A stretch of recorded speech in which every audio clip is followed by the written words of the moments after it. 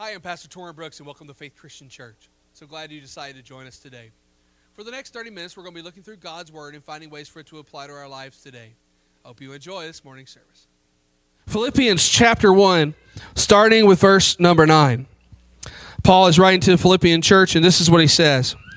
"And this I pray, that your love may abound still more and more, in knowledge and all discernment, that you may approve the things that are excellent, that you may be sincere and without offense until the day of Christ, being filled with the fruit of righteousness, which are by Jesus Christ, to the glory and praise of God." Let's pray over the word this morning. Dear Heavenly Father, I thank you for your word. And Lord, I just pray that for the next few moments, all minds will be clear. All distractions, Lord, will not be there. It'll be clear hearing what your word has to say for this new year in our lives. Lord, help us to learn from your word and to be better because of your anointing. And we'll thank you in Jesus' name.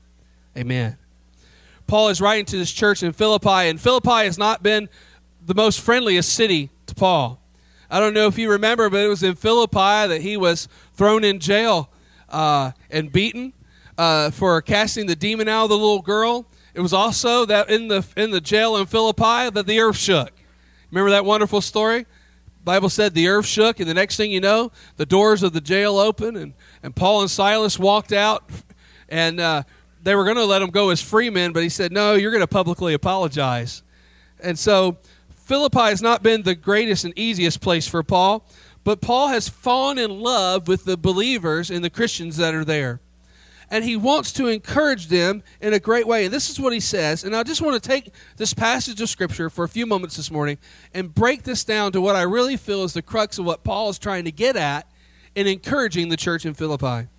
He says, "In this I pray." And by the way, when he says pray, he doesn't mean that this is what he suggests.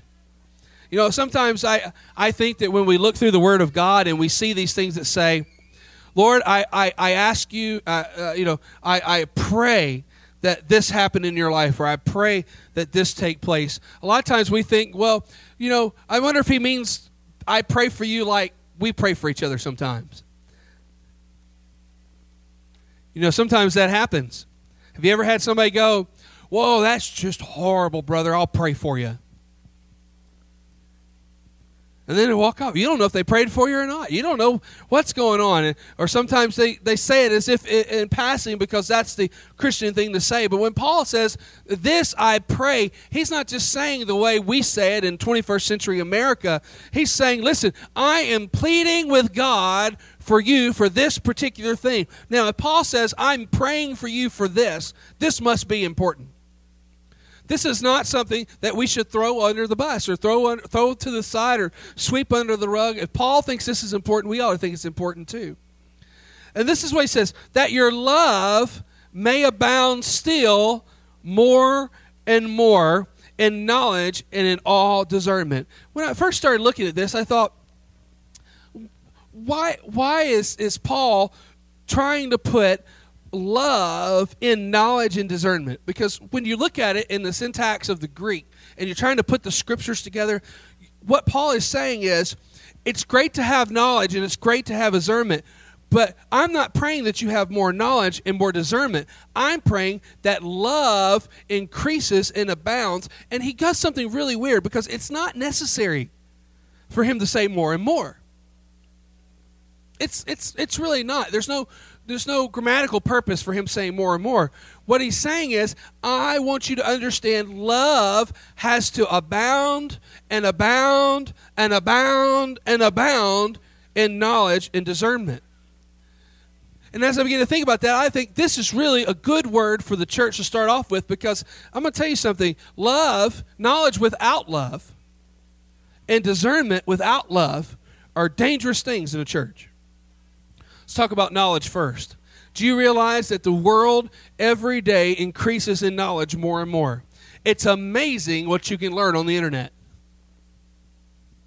I mean, think about this. Years ago, if you wanted to learn, the distance between the earth to the moon, you would have to go to a library if you didn't have it memorized. How many of you had it memorized from school? You say, in science, I memorized all those wonderful... Nobody. Okay, so you'd have to go to the library or to a science book. You'd have to flip through. You'd have to look until you found it, and then you'd have to read a couple paragraphs before it would get to the knowledge you wanted. Do you know how easy it is to find out the distance between the earth to the moon today? For most of you, you can press a button on your phone and talk to the phone. Now, used to, people were locked up for talking to inanimate objects. But now you can talk into the phone and it goes, beep, beep. Tell me the distance. I don't have my phone with me because I don't bring my phone into the sanctuary, so it won't go off. Because if my phone went off while I was in sanctuary, some of you would be very frightened by the ringtone. But it would go beep, beep, and you'd say, what is the distance from the earth to the moon? And miraculously, the phone knows. And goes, the distance from the earth to the moon is, and it tells you, and I don't know what it is, but knowledge has increased. It's amazing how many people just take all the stuff they know and put it online. Now, that's good, and that's also bad. I'm telling you what, there are some things I'm glad that I can look online and find out. There are also some things I look online and I wish I hadn't known. And I wish there was a filter for that on Facebook. But anyway, there's this idea of knowledge increasing more and more and more. And by the way, if you're not a student of prophecy or a prophet, you might not realize this, but the Bible says before the end comes, knowledge will continue to increase. The problem is that love was meant to be the center of the Christian life, not knowledge. You know, for many years, the church put tons and tons of money into building universities and schools and Bible colleges because they thought if we know more about God, we'll be able to do more with the knowledge we have. As if there was some secret code they kept looking for. Oh, man, look at that. All the T's line up in a diagonal line. That must mean something. Now, you might think I'm crazy, but I know of at least 4 movies, 9 television shows, and a couple of Hallmark specials that are about that same thing. Letters that line up in a row in the Bible, and it must mean something. See, I think sometimes the problem is we in the church get so hungry to know more about God, we forget that the whole purpose of knowledge is to know God. Not to know about God. See, anybody can know about God. How old is God? Well, he was in the beginning. He will be long after we're gone. You can know facts and figures. You can know facts and figures about Jesus. But there's a great difference between knowing about Jesus and actually knowing Jesus. There's a great difference between taking knowledge and using it to do something with. Because, see, listen, if the church had taken the opportunity to take the knowledge it had and use it properly, then they would have been building food shelters and orphanages instead of college and Bible institutions. Oh, now, Pastor, are you saying that we don't need people to know things about the Bible? Well, of course you do. Of course you need people to know stuff, and you need people that can study and read and present you the Word of God, but not so much that you can't do what the Bible says. I've known people all my life that can quote Scripture after Scripture after Scripture after Scripture and still beat their wife. Because here's what I found out. Knowledge without love is dangerous. And knowledge without love can cause a world of problems. See, we live in a society today that when we have knowledge over somebody, it gives us power over them. I'll never forget a couple years ago, a movie came out about I Know What You Did Last Summer. Stupid movie, but it's I Know What You Did. Like that was going to hold some authority over. I got a better illustration of this. There was once a young 2 kids that were at their grandmother's house, and a friend of mine shared the story with me. These 2 kids were out playing in the yard, and the little boy was skipping rocks across the pond. And just the day before, grandmother had been walking out and showed all the kids, and she said, "Oh, and there are my ducks." And they had 3 or 4 ducks on the pond, and they had names for all the ducks. And Grandma said, see that pretty mallard right there? That's my favorite duck. And his name is Bob. That's my favorite duck. And sure enough, boy was out there throwing rocks, and sure enough, the one skipped right off and hit that duck Bob in the head and killed it. Killed it. So little sister said, I know what you did. So when it came time to do the dishes later on, Grandma said to the little girl, it's time to do the dishes. She looked over her brother and said, if you don't do the dishes, I'm going to tell Grandma about the duck. Later on, it came time to clean the house. Grandmother looked at the little girl, help me do this part of the housework. Oh, I think my brother will help you. Remember the duck. Pretty soon, this became overbearing, as kids can be. And hours turned into days, and the next thing you know, the little boy couldn't take any more of it. Ran and cried in his grandmother's arms and said, Grandma, I'm so sorry. I killed your duck. And the grandma said, I know.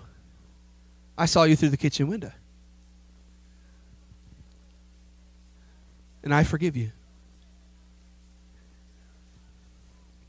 See, there's a difference between knowledge without love and knowledge with love. The problem is the more, if we keep increasing in knowledge and don't keep increasing in love, we will misuse the knowledge that God gives us and use it to lord over people instead of lift people up. Jesus never gave you a mind to put people down. Now you listen to this, Pastor. Jesus never gave you a mind to put people down. He gave you a mind to lift people up. To lift people up, to help them out of their situation, to lift them up and strengthen them. He didn't give us a mind and knowledge to be able to use it against people. He gave us a mind and knowledge to be able to help people out, to be able to lift people up, to pull people out of their situation and give them hope for tomorrow. But without love, listen to me, without love, it's not going to work. Without love, everything we gain knowledge-wise will be done in selfishness. And Jesus Christ is not about selfishness. He's about selflessness. Paul said, listen, I also want you to, your love may abound more and more in all discernment. And I got to thinking, well, I understand knowledge, but what about discernment? What is discernment? Being able to discern right from wrong. Being able to discern evil from good.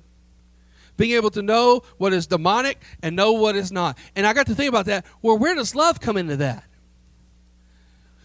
I'm reminded back when I was growing up, I was probably about 15 or 16, and I was really into watching Christian television. And there was a guy on there. They only played him at night. I found out later why. But they only played him late at night when most people were asleep. And this guy, his whole ministry was going around and hunting down demons. And I mean, this guy was, he was like the Rambo of demon hunters.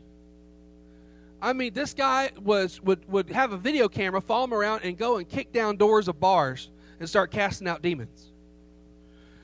Some business owners would kick him out, but but this was the kind of guy. This guy was all just raw, gung ho. The problem is that sometimes when you're dealing with demons, you're also dealing with people. Hello, are you with me this morning? Because some of those people are possessed. Now, somebody asked me the other day, do you still believe that demons can possess people? Okay, look at me. Yeah. Been doing it for thousands of years. They're not stopping because, somebody got elected president. That's still real. Listen, you say, well, Pastor, don't you believe that most of these cases are cases of mental illness and not demon possession? Well, let me tell you something. That's why you and I need the Holy Spirit. You listen to me. We need the Holy Spirit because one of the gifts of the Spirit is discernment. And discernment means that with the Holy Spirit inside of you tells you whether or not that person's mentally ill or demon-possessed. Here's the cool thing. Jesus can heal both. Jesus has power over both. He can heal mental illness and he can cast out demons. But we need discernment. And the problem was this guy would get to be where he would almost hate the people as much as he hated the demons. Now, this guy didn't have a big ministry. He didn't have a big following. Because sometimes we get so enthusiastic about taking down the enemy, we forget who the enemy is. Can we be very clear this morning? The enemy of our souls is not each other. The enemy of our souls is Satan. And when someone does something to you that drives you mad, realize the force behind it. Now, not that that person's demon-possessed. Please don't get me wrong. That's not the case. Not always. But there are some cases where the devil just uses people against us. They could be our family. They could be our friends. But we get mad at our family and friends and don't realize that love covers a multitude of sins. And we forget that we don't wrestle against and we don't battle against flesh and blood. When love begins to be the base of our discernment, then we realize that every single person we come in contact with has a soul that's worth saving. Oh, you didn't hear me this morning. I'm telling you a truth. When love is the base, that foundation of our discernment, then we realize every person we come in contact with has a soul that needs to be saved or deserves to be saved and can be saved. Somebody said, well, what about those people that have they've been turned over, they're no longer able to hold? I said, I've never met one of those people before. I've never met a person that was beyond the blood of Jesus Christ. There may be people out there, they stay away from me. I don't know them. So I believe with all my heart that every person that has breath in their body has an opportunity to receive Jesus Christ. I believe that.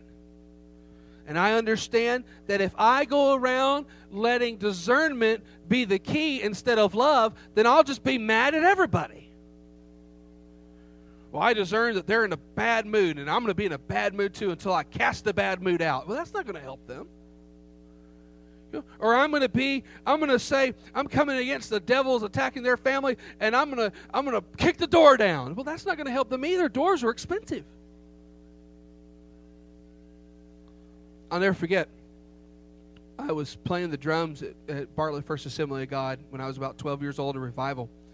And a young boy who was deaf and dumb, and by dumb I don't mean like stupid, I mean he couldn't talk, had come down, and the demon inside of him made him chew his hands.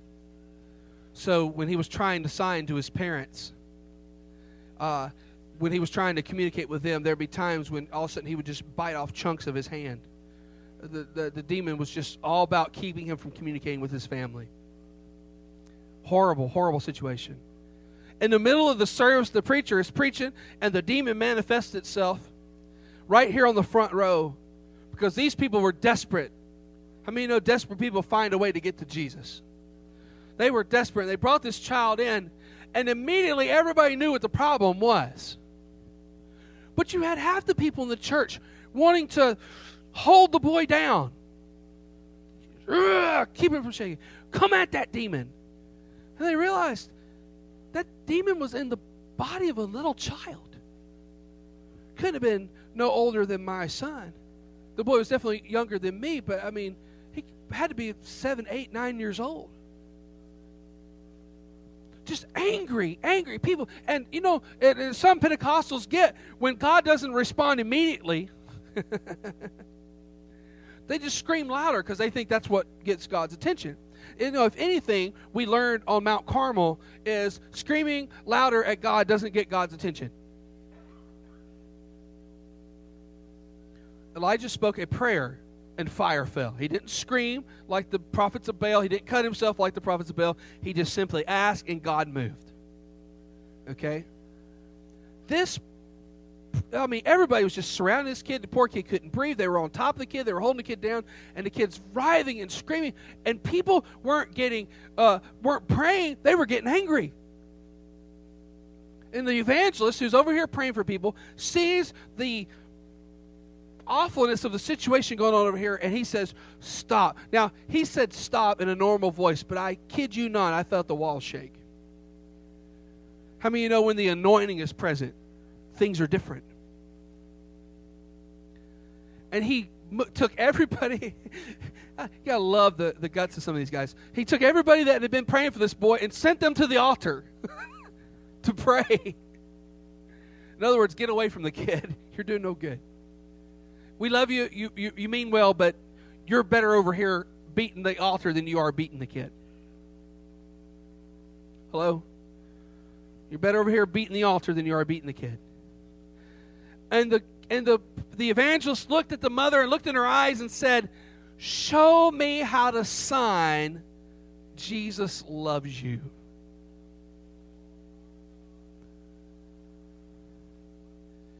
Show me how to sign Jesus loves you.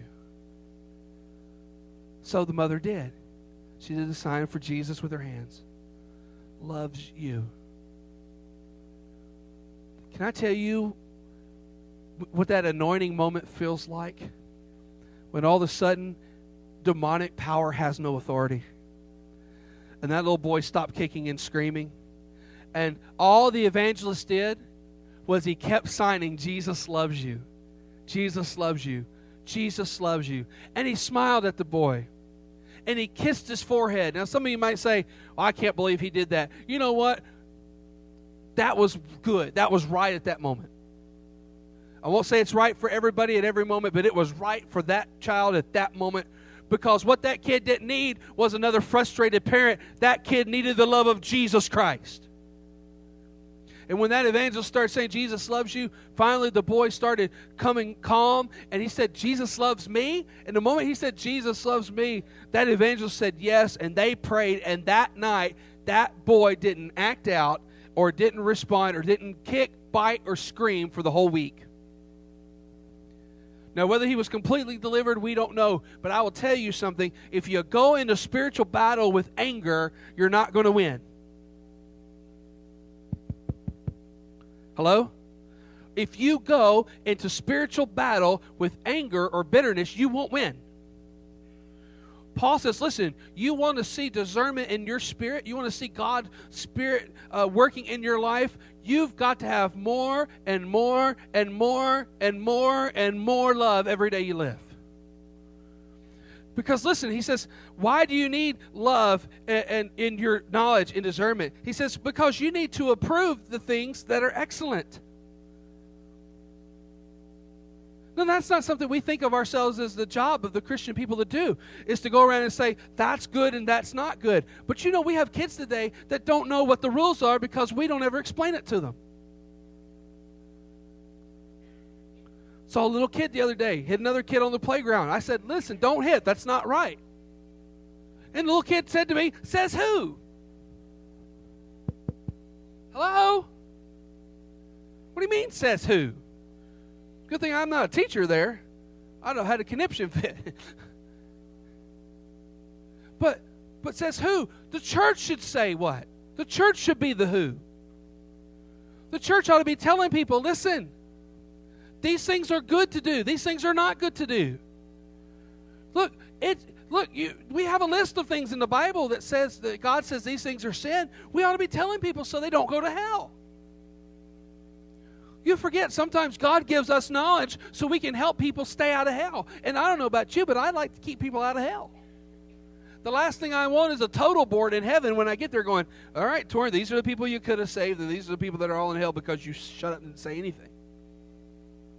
And you all wonder why I talk so much. Look, the Bible says, listen, your job is to approve the things that are excellent. Show those things to people that are good. You know, if you've got something that's good, you want to share it with people. Amen. My wife called my Aunt Lois the other day, getting ready for Thanksgiving, because my Aunt Lois has a pecan pie that I would conquer China for. I mean that.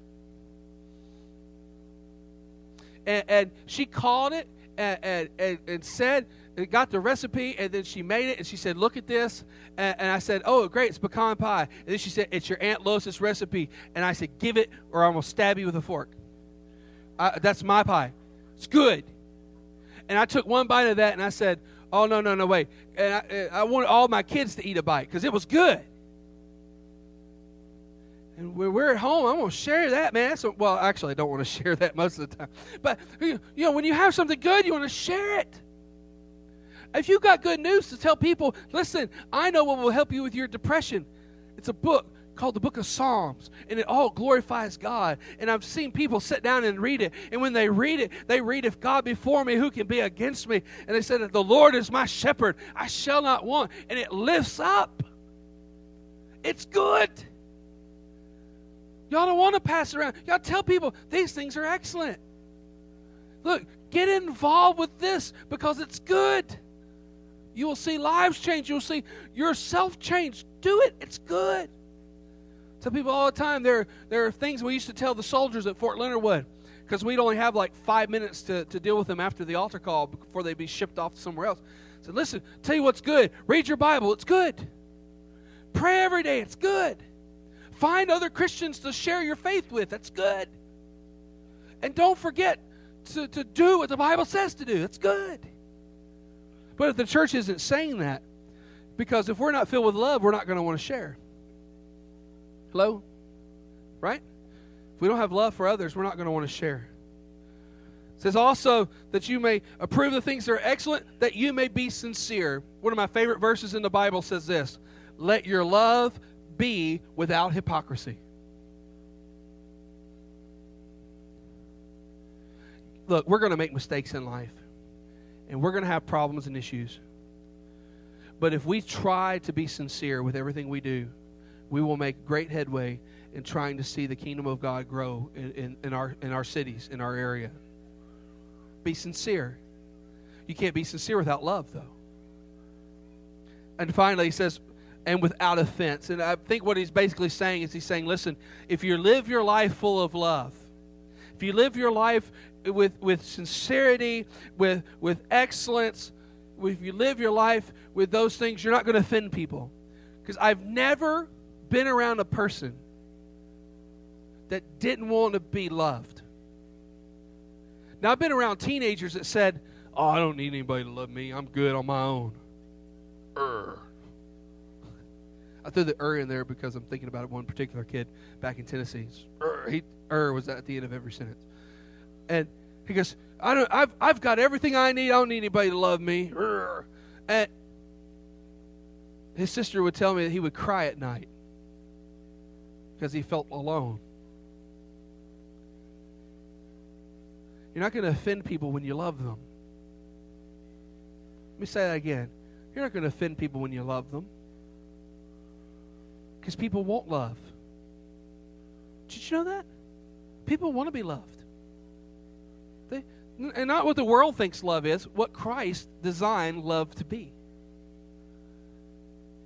And when we love each other with the love that Christ designed to be, this is what it says: then we are being filled with the fruit of righteousness, which are by Christ Jesus, to the glory and the praise of God.